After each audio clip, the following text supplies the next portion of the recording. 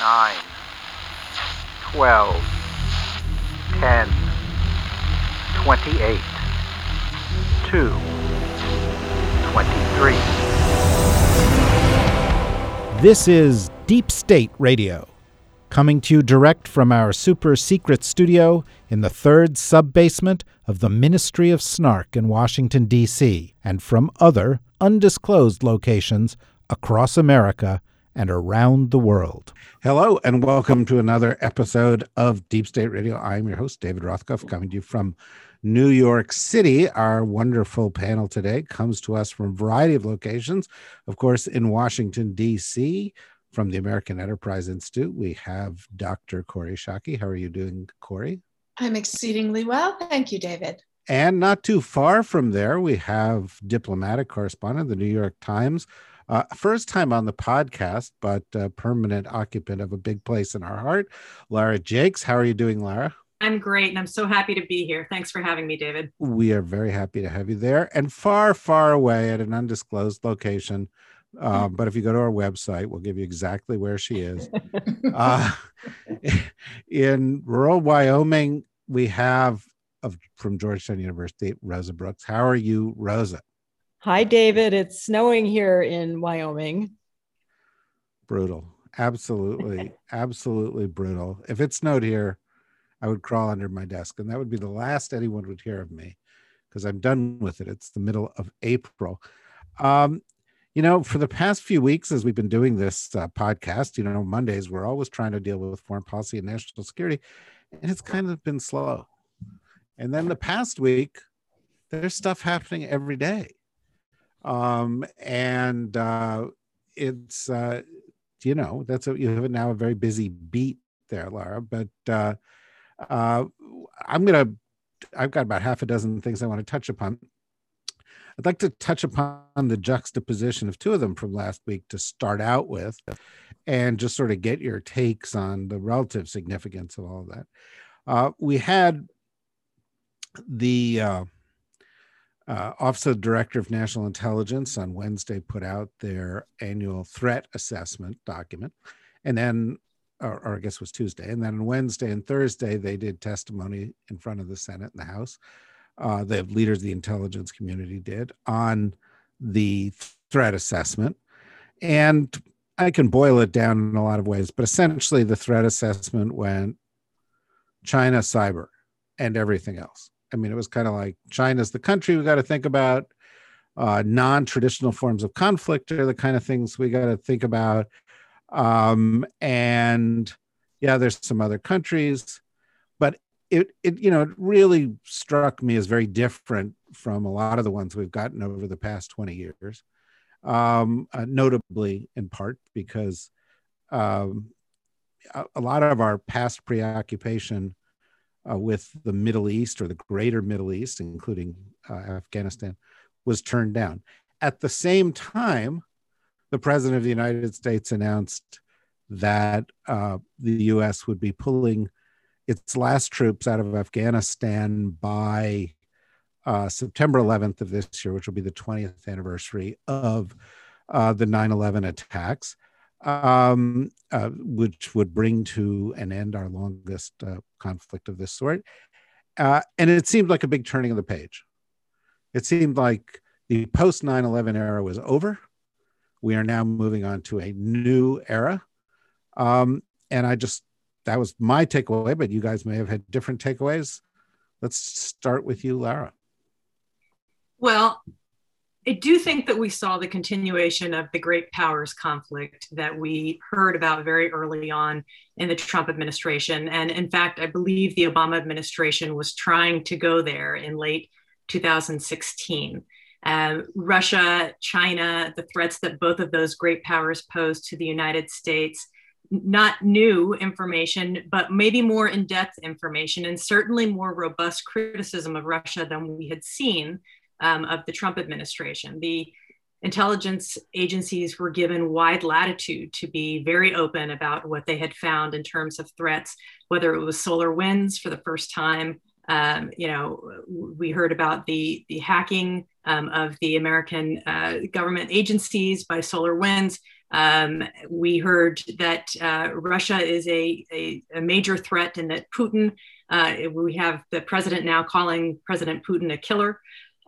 So I believe that these are things that we had known about, but we are getting far more in-depth detail about why they are threats. And that's something that this administration has been trying to do, not just saying, here's what the situation is, but here's why it matters to the American people.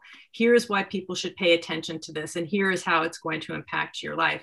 We can talk a little bit more in detail about Afghanistan, but given that that was the story of a day or two later, I'm not sure you want to pivot off of the threat assessment just yet. Okay, well, see, that's a sign that Laura was always a better editor than I was. Corey, what's your take on this? So the thing I found most interesting in the threat assessment and the testimonies was the acknowledgement that the terrorist threat has migrated from the Middle East and Central Asia to Africa and North Africa in particular.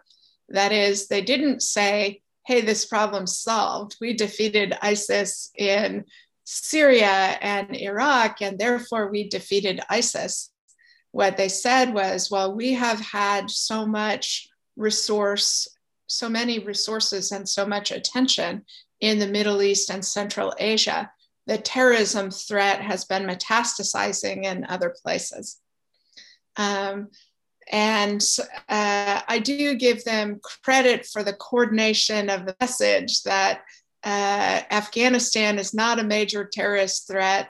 That is, and it would be difficult to reconstitute Afghanistan as a safe haven for threats. I think that latter part is a little dodgier, and they softballed it, which suggests to me it was an underhand, over the plate pitch to preface the Afghanistan withdrawal rather than a judgment freestanding. Rosa?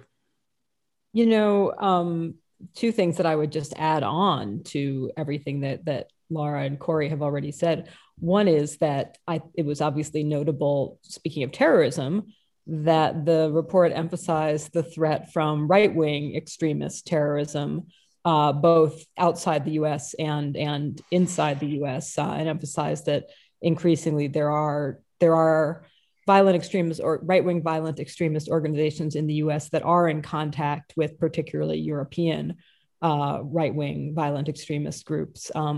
That's obviously, needless to say, that's very, very different from the tone of the Trump administration. And of course, I'm sure it was influenced by the events of January 6th, but this threat was there to be seen for anyone who wanted to see it prior to January 6th as well. Even Trump's Homeland Security Department, FBI, highlighted this. And I think that this is the first significant validation we've seen from the intelligence community since Biden took office to say, this is not only, it's not only is it a threat in the US, but that we need to be thinking about it as a potentially global network as well. I also actually disagree a little bit with Corey's assessment that the report was designed to kind of pave the way for the Afghanistan withdrawal announcement. True on terrorism, but not so clearly true on the Taliban. I mean, the report was pretty blunt that if US troops and allied troops withdraw from Afghanistan, that we will likely see further Taliban gains and potential inability to stop them or halt that by the Afghan government. And that's not actually very helpful to Biden. I mean, it's basically saying, yeah, you know what? There may or may not be any future significant terrorist risk to the United States, but if we withdraw from Afghanistan, we're basically leaving it to the Taliban. And I actually, I mean, while that obviously we can talk about that when we talk about Afghanistan more generally, but in terms of just what this says about the Biden administration and the intelligence community, I thought, wow, what a difference from the Trump administration. There's a willingness here to let the intelligence community come out and say things that are politically inconvenient for the Biden administration and not try to stifle that or censor that or say, well, they're a bunch of stupid idiots anyway, so we shouldn't listen to them. So to me, it seemed as significant the areas in which that report seemed to diverge from the sort of narrow political interests of the Biden administration as anything else. Nice point, Rosa. I would just throw in here as well, when you listen to Secretary of State Tony Blinken talk about this, even just as recently as this past weekend, he has said, well, if the Taliban reneges on its agreement, if it does try to roll back constitutional rights and fume violence in Afghanistan, contrary to what all the agreements would have been or have been, then they risk running afoul of the international community. They risk being isolated by the international community. It's a theme that we've heard from people, not, when they were in the Obama administration, we heard that as well. And so clearly they still believe that this is a deterrence. There are many, many people, and I see Kori shaking her head. I mean, there are all sorts of people out there who think that this is a little pie in the sky, that this is a little too altruistic in its thinking, and that it in fact won't be a deterrence. Did you just have a shoulder ache there, Kori, or were you shaking your head because you were agreeing? No, I agree. It's a ridiculous notion that the Taliban will be forestalled from taking over the country and reimposing its ideology by the disapproval of people who couldn't defeat them on the battlefield and gave up and went home. Yeah, although, Rosa, the converse of that is that the Taliban won't be forestalled by a group of people who were there for 20 years and therefore why stay? Because they're not. I agree. Coming. I agree. I absolutely agree with that. And I think that the decision by Biden to withdraw troops is the right thing after 20 years. I think we need to be honest with ourselves about what implications that has for the Afghan people.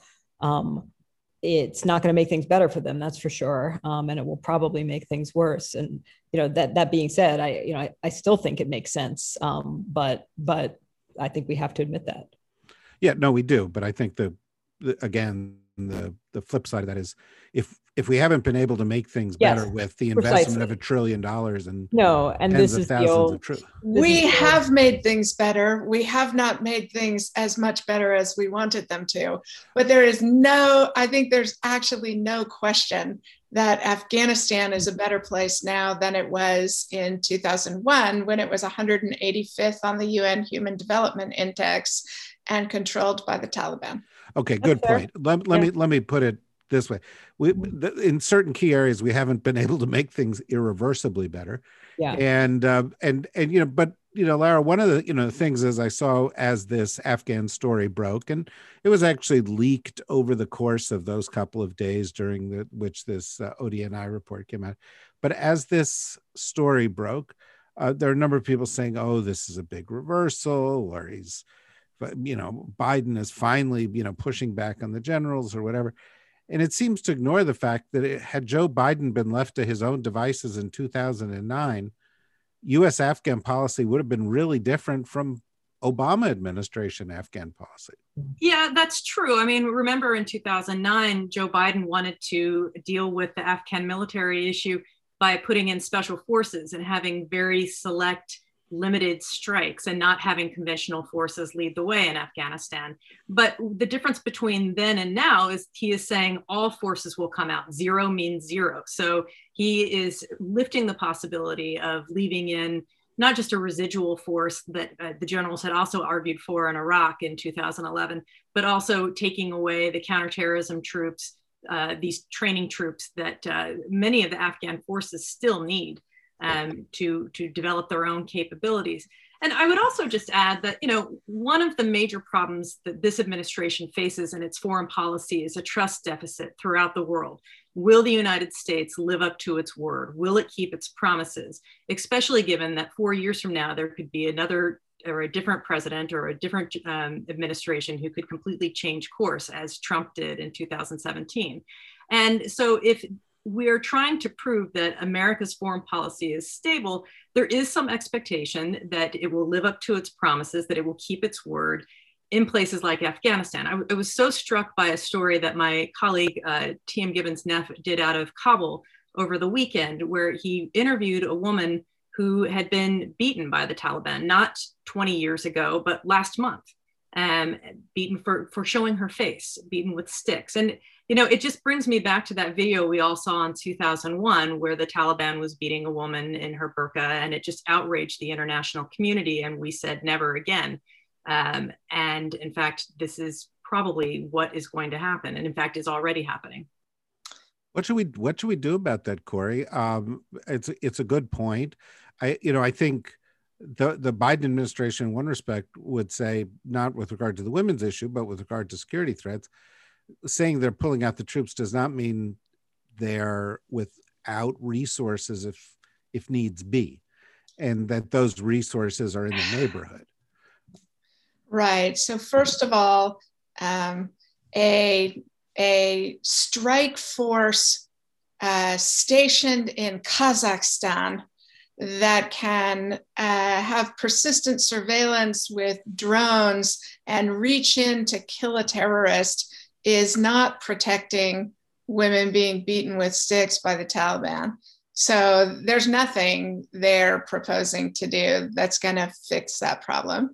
And that's always been the fiction of American policy in Afghanistan, which is the gap between our stated policy and our ambitions and the resources we are willing to affront to it. And I would point out that even in 2010, with 100,000 troops, the civilian surge, which is supposed to substitute for the withdrawal of our military, never occurred then. And I'm deeply skeptical it's going to occur now.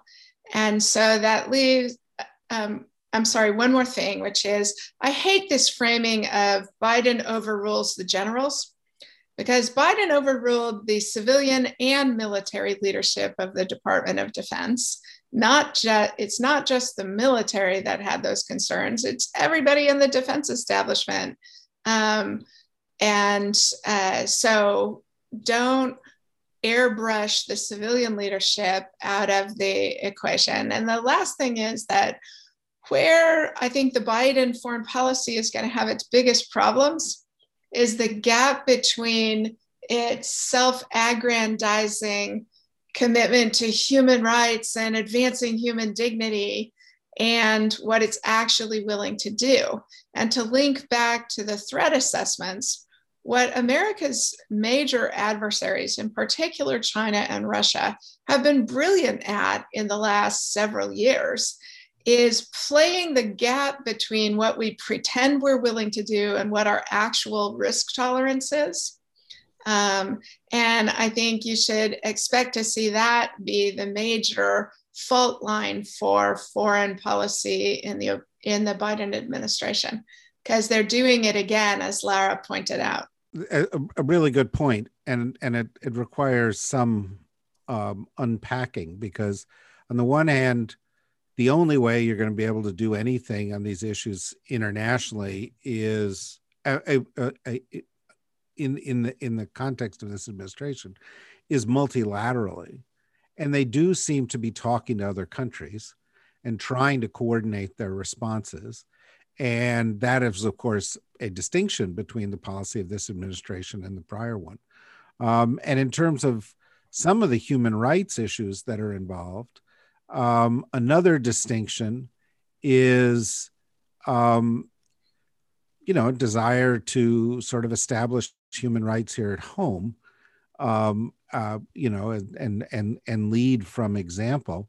And that's, important in a lot of contexts, not the least of which is, how, and this is sort of complicated, but how you deal with some of the foreign threats described in this report, when those threats are in fact threats that require us to choose between, say, our right to privacy and having an open society versus a closed society. So, I'm sorry, it's a bit of a muddle, but I'm struck by the fact that they are doing the things that they can do at home and abroad on human rights issues. They're just also not suggesting that the military is going to be what achieves that for us. Does that make sense, Rosa? It does. It does. And I was just thinking of former Defense Secretary Bob Gates's quip that, likable as Biden was, he was wrong about every major foreign policy issue for the last 4 decades, and that was constantly quoted because it was quotable. I also think it was completely unfair. I think in some ways history has vindicated some of Joe Biden's views that Gates thought were wrong, completely wrongheaded, and on Afghanistan, I think it's one of them. I think, I think if Biden has had his way 20 years ago, or even for that matter, back in 2008, 2009, we might be in a very different place in Afghanistan now. It's not clear to me that anything would be worse for the Afghans, notwithstanding Corey's very fair comment that we have done some good. Things right now are better for the average Afghan than they were on September 10th, 2001. But I think that goes to the question that you were just raising, which is that we over and over forget that the military is not the only tool in the toolkit. I can't stand that phrase. Can we say maybe tool in the tool shed? Whatever happened to the tool shed? Why do you have to have a tool kit? How about tool hanging on the wall behind you? Yeah. Okay. Right. I've got these menacing tools right here. But we tend to frame things in terms of either we send in the troops or keep in the troops, or we do nothing, and that's not the choice. That's a false choice. We have the ability to use economic tools ranging from sanctions to economic investments and economic aid. We have humanitarian assistance that can be a tool. We can use diplomacy. We can work with allies. We can work with NGOs. There are all kinds of things that the U.S. can do, has done, and should continue to do, and in some cases step up in Afghanistan to help the Afghan people that are not. Let's just keep some number of U.S. troops there indefinitely. I also think, and Corey's quite right to say that this won't help the Afghan people in any direct way. But when it comes to U.S. counterterrorism issues, my understanding is that they're still negotiating with the Afghan government about precisely what type of advise and assist mission there might be. Would there be people who are based in Frankfurt but who go to Afghanistan for 6 weeks at a time, who are U.S. military personnel? Would there be Afghan military personnel who work much of the time, 6 week stretches at a time, outside of Afghanistan in conjunction with U.S. military personnel and so on? So I don't think I also don't think it's we leave troops there indefinitely, or we take them all out and we never have anything to do with Afghanistan again. Even on the strictly military and particularly counterterrorism side, while I don't know quite what it is yet, I'm 100% sure that the U.S. is going to retain some rapid response capability in Afghanistan. I would add, and you're going to be surprised where I go with this, that it makes me think in some respect of the excellent book Tangled Up in Blue by Rosa Brooks, where we ask our police department to solve a lot of our social problems in the United States, when that's really not what they're. You got the wrong book, David. Oh, I do. Because I don't think your book does, but I'm saying we in the country tend to give too many jobs to the police, some of which should not be handled by the police, and we do the same thing with the military. That was the book, not the police book. That was. I think it was a problem in both books. No, both companion volumes. No, I'm saying that this is the case in both books. We tend to think that guns have this magical power, and that we give the people with guns more jobs than they can solve with their guns, and whether it's domestically or internationally. And that's kind of what I was getting at. But having said that, what do you think the legacy is going to be, Lara? This is over. You've spent a lot of time thinking about this time in Afghanistan. How's it going to look to history? Boy, I am really reluctant to pull out my crystal ball and say, what the graveyard of emperors will look like. And well, you can say, how does it look to you right now? I don't think we know enough. I think that It's a very fragile place right now. We know that the Taliban has control over so much of the country.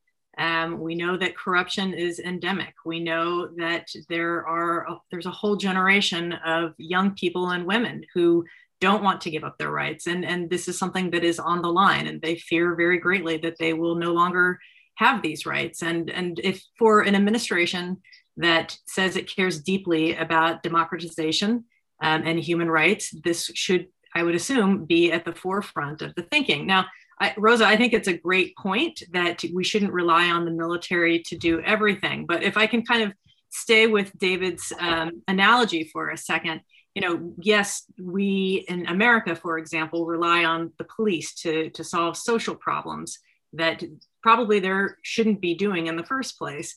But it's only a very small group of people who I think would want all police forces in the United States to be abolished. We want to have that capability there, even if they are not, doing domestic violence counseling on the spot. I'm sorry if that's a very tortured kind of comparison, but I don't. That's precisely the tortured comparison I was trying to get at.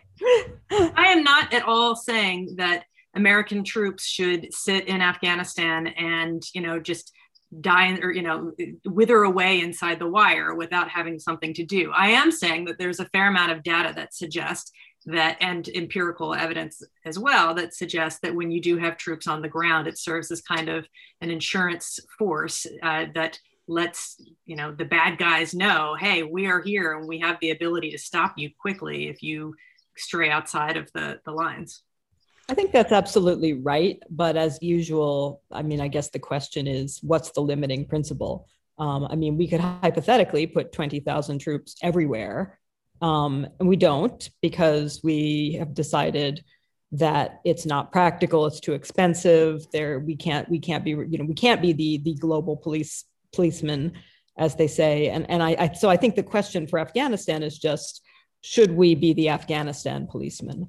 And if so, for what purpose? Solely for the purpose of protecting ourselves, or should we also be the, to use the domestic, to further torment the analogy, to use the domestic violence analogy, should we be just trying to keep the violence in Afghanistan from, affecting the neighbors, or are we also trying to protect the domestic violence victim within?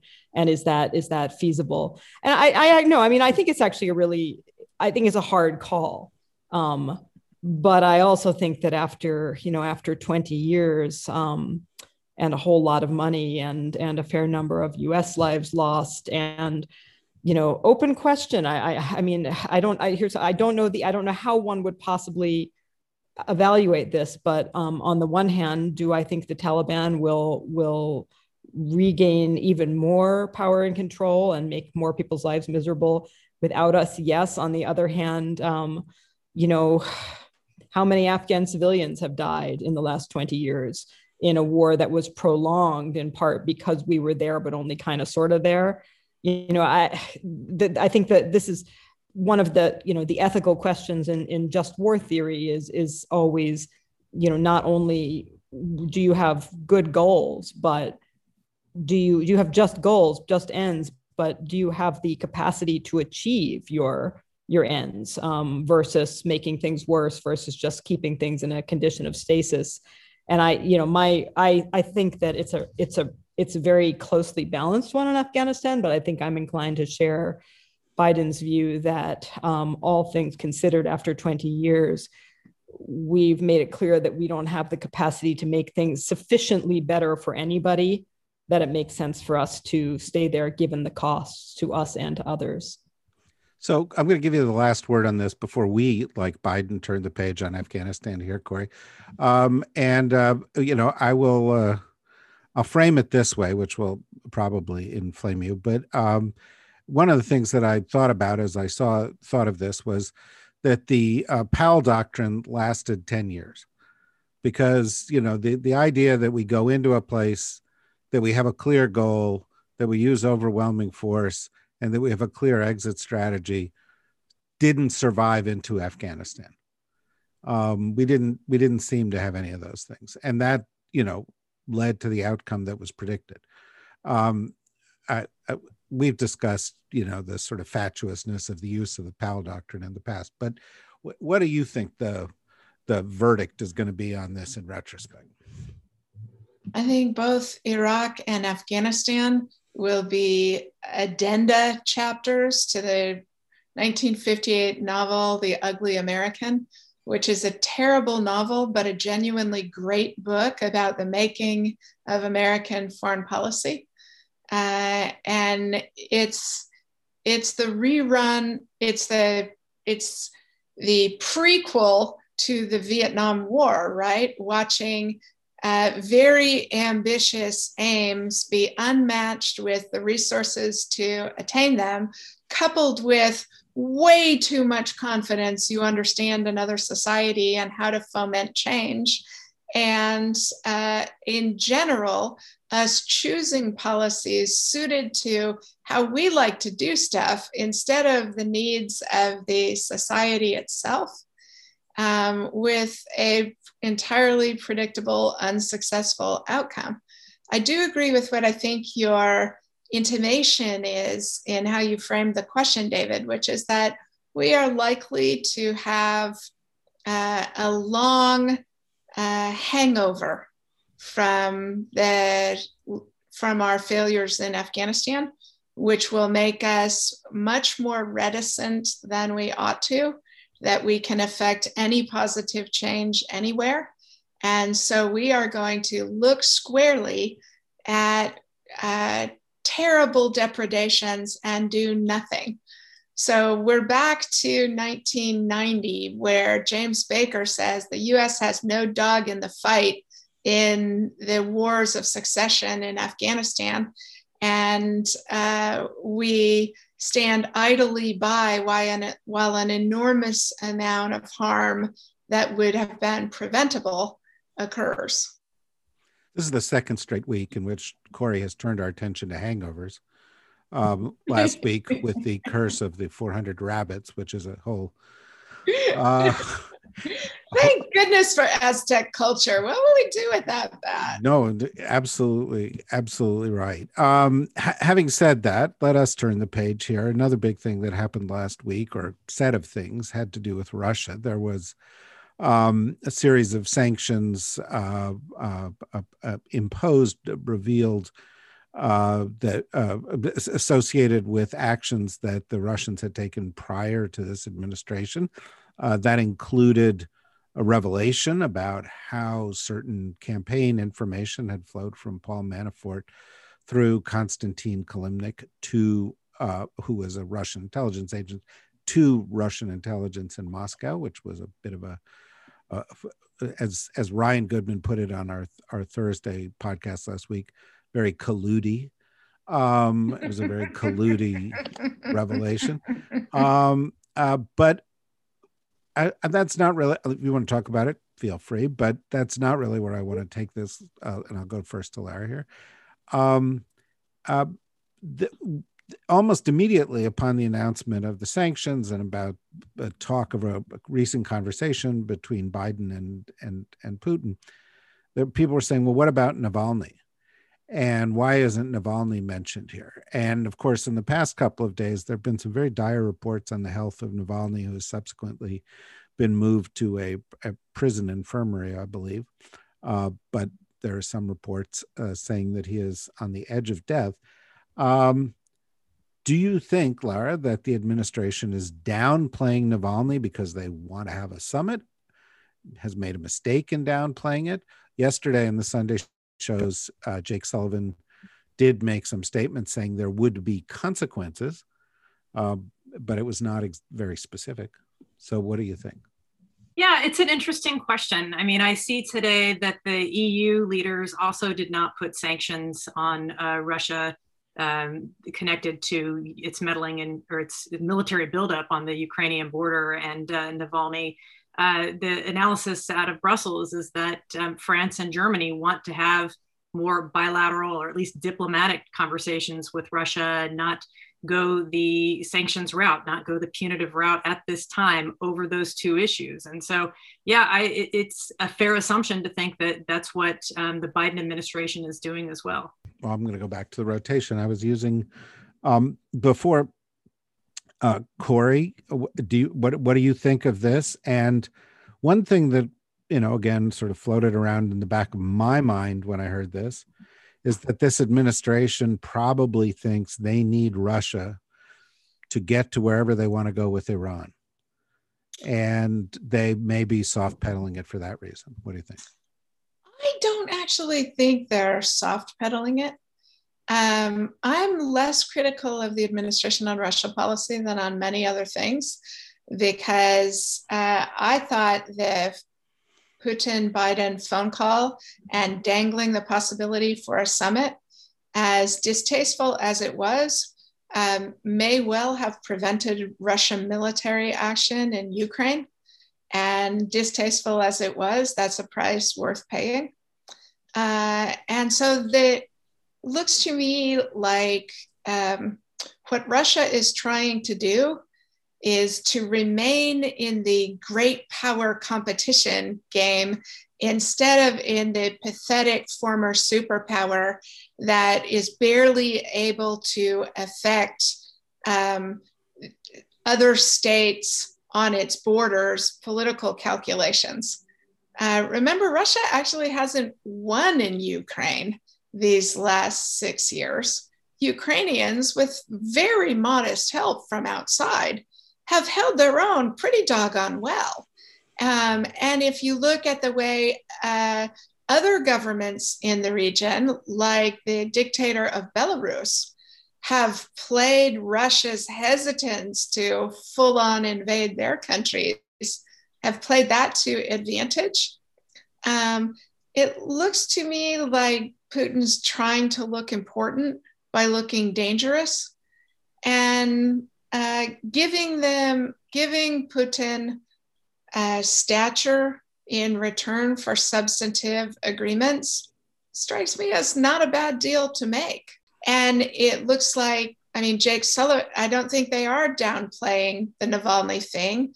It sounds like Jake Sullivan and others have been telling the Russian leadership there will be consequences if Navalny dies in prison. And I'm not sure shoving it in their face publicly is the best way to protect Alexei Navalny. On the other side of this, Rosa, something that hasn't happened in the past 4 years happened around this, and that is that the administration actually talked to our allies before doing it. You had the Poles announcing some sanctions. Subsequently, there were some supportive statements from elsewhere. We also saw, and I guess an unrelated development, a Czech reaction to what Russians had done. They're blowing up something a few years ago. 7 years ago, right? That's the striking thing about that case, is that they are now expelling diplomats for an explosion that happened in 2014.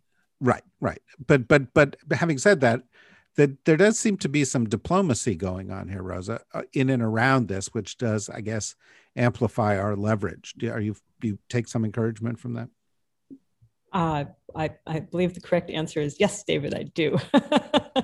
but yes, of course. And this is, in so many ways, obviously, this administration has taken pains to set a very different tone than the Trump administration, including by treating our allies as if they, in fact, matter to us, which they do.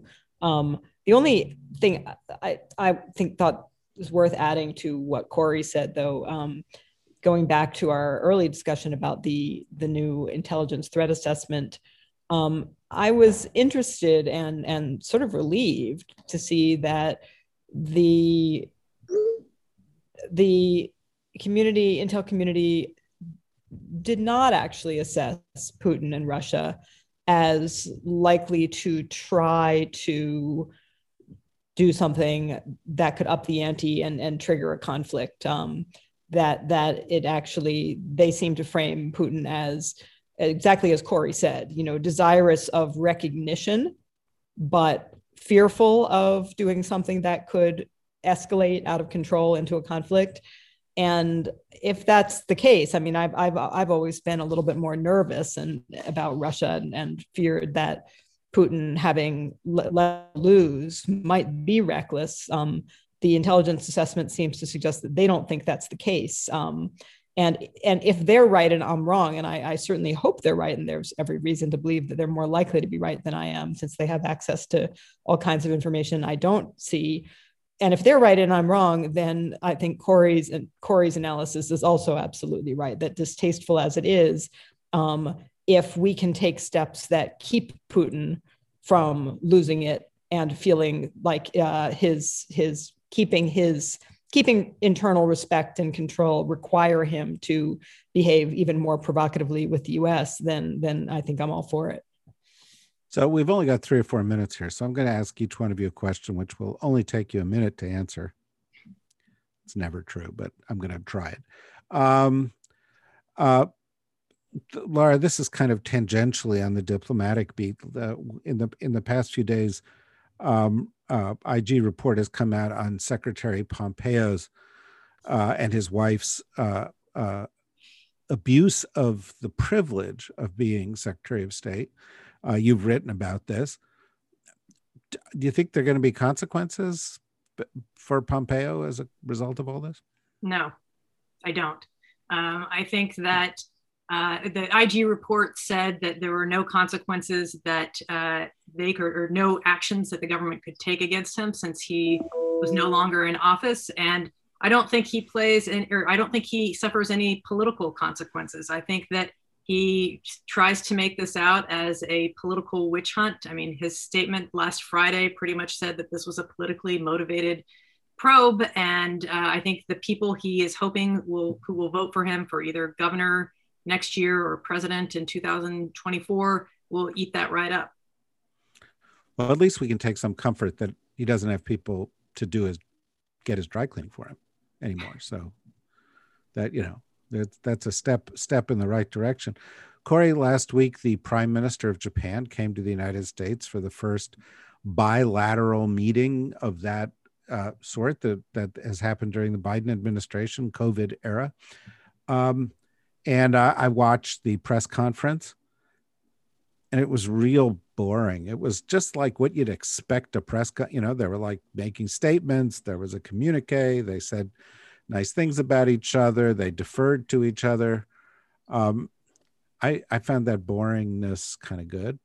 This reminds me of an ancient Chinese blessing. May you live in boring times. What do you think? I too. First of all, I thought it was wonderful that the Prime Minister of Japan was the first foreign leader invited to the White House. That's a nice fingerprint of how important the US-Japanese relationship is, especially if you think your top national security concern is the rise of China. I also thought it was wonderful that they had a big substantive policy to put forward, which is the joint commitment to investments in 5G and beyond, because the Trump administration had been complaining so loudly about countries buying Huawei 5G equipment, but you can't beat something with nothing. And so I love that the governments of the US and Japan are investing it together to think about how do we create alternatives to a Chinese future we're concerned about. And I just loved, it was boring, it was collegial, there was a whole bunch of staff work done in advance of it so you could get substantive agreements. You're right. I'm so grateful for the return of boring competence in American national security policy. Yeah, no doubt about that. One last point on all of that, Rosa, over the course of the past 3 months, one of the things we've talked about was the commitment of this administration to bring in diverse people. We talk a lot about that when we talk about the cabinet, which is the most diverse and has gender balance. But over the course of, the past month, and, we're sort of at that time in the administration where assistant secretaries are getting appointed and other people down a notch or two. And it looks to me like they're continuing to maintain this commitment, that there's a lot of high quality people in there. And this represents a sort of a continuation of the conversation that we had on that. And I was wondering if you wanted to offer any comments on the fact that we do seem to be having gender diversity and other forms of diversity all the way down in this administration. Well, so I'd give them slightly mixed reviews, because all the way down is kind of, those are the key words. When you look at the appointments of women and people of color, they're mostly concentrated at least a little bit of the way down. And at the very tippy top positions, are still disproportionately male in particular, and also white. So, they could have done a little better. That being said, they've done pretty well. And, obviously the Trump administration set an extremely low bar. They have easily surpassed that. And in fact, I think this is thus far a far more diverse set of senior appointments than the Obama administration made as well. So better than anybody has done in the past, not quite as well as they could be doing. Obviously we saw some terrific appointments at DOD. We were disappointed that we didn't get a woman in the Secretary of Defense position. But it's obviously important to have the first African-American man in that position. We saw Kath Hicks as Deputy Secretary of Defense, Christine Wormuth just nominated as Secretary of the Army in the last few days. And I'm also heartened to see our friend of Deep State Radio, Gina Abercrombie Winstanley, appointed to be the sort of essentially the diversity, equity, and inclusion czar at the State Department. Gina, as anyone who has worked with her inside or outside government knows, is one tough cookie, and she is not going to let people get away with shit. Gina is not somebody who, in the interests of just being nice and smoothing things over, will be polite when people are not doing what they should be doing. She will hold their feet to the fire. And that is a really good thing. So yeah, I'm not going to give them an A+, but definitely at least a B+. And overall, pretty happy about this. Well, that's certainly a step in the right direction. And of course, we hope it continues.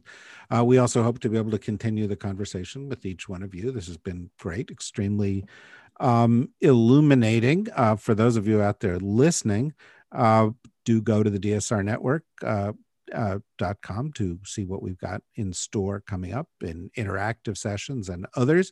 We're going to do one with our regular Monday friend, Ed Luce, and some economic folks a little bit later in the week, to have an economically focused podcast. So go to the website and see what you can see there. And if you like, go and click on membership and become a membership. We've had a big surge in membership recently, and we're delighted to see that, and we'd like it to continue. And in the interim, please join me in thanking Laura Jakes for joining us for the first time. We hope that you will come back sometime soon, Laura. And of course, Corey and Rosa, we'll see you again next week. As always, thank you very, very much. And stay healthy, everybody. Bye-bye. Thanks, David.